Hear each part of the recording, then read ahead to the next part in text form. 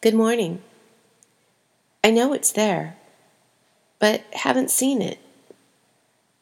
I've never seen the wind, but I have felt the effects of it, blowing the hair around my face and drying my eyes.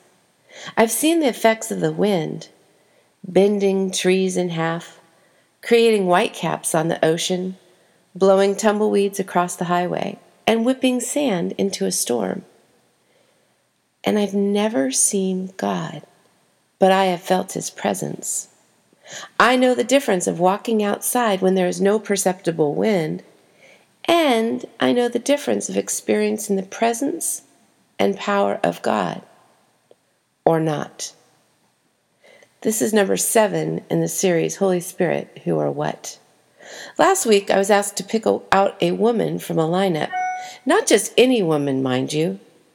Could I pick the one who was filled with the Spirit? Here's the $64 question for you. What does a Spirit-filled individual look like in his heart, in his mind? Would what is in his heart, mind, and soul be reflected in his outward person? Which brings us back to the basics. What does the Holy Spirit do in the lives of Christ followers today? The Holy Spirit breathes new life, God's life, into new believers. When a person is filled with the Holy Spirit, there is fruit that can be seen in her life.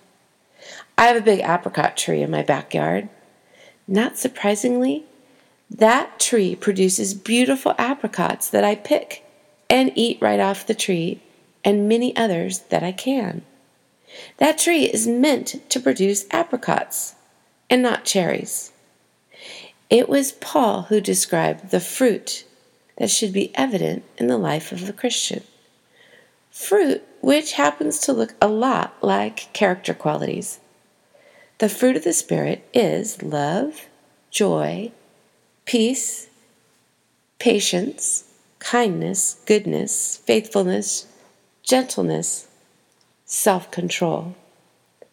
Listing those things, and even hearing them, are they evident in your life? Are the fruits of love, joy, peace, gentleness, and self-control present in your life? And that self-control coupled with faithfulness, well, it proffers God's wisdom, which He promises if we but ask Him. The wisdom that comes from above leads us to be pure, friendly, gentle, sensible, kind, helpful, genuine, and sincere. That's from James chapter 3, verse 17. Notice the intersection of the godly character and wisdom. What else does the Holy Spirit do? The Holy Spirit gives us the assurance that we belong, that we are children of God. How many times have I heard folks express hope that they would be good enough to make it to heaven? God's Spirit makes us sure that we are His children. Just as there was no doubt that I belonged to my mama, in my heart, in practice, in her eyes and devotion, there is no doubt that I am God's child. There are other things which we will discuss in the days to come, evidences of the Spirit in our lives. But the thing that has loomed so large for me, screamed off the pages of my Bible and out of the lyrics of songs lately, is this. The life of the person filled with the Holy Spirit is characterized first and foremost by love. She would want to experience more of God's love. He would want to love God more.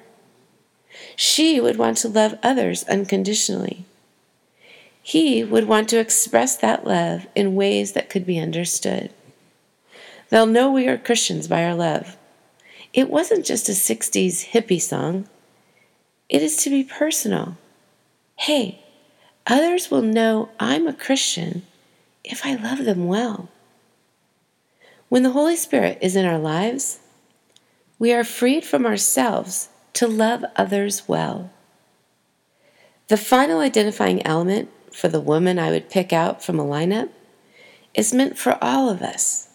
And dang, I hope you've got it, because if you do not, you are lacking. That is next up. But again, even if you haven't seen the wind, you know it's there. You see the effects of it. And it's the same way with the person filled with the Holy Spirit. You can't see God, but you know when He's in your life. You know it because He gives you new life from within. There's fruit of great character, love, joy, peace, and so on that can be seen in your life. There's the assurance that you belong to Him. You know from within yourself. And yes, your life is characterized by love. You know it's there, even if you haven't seen it.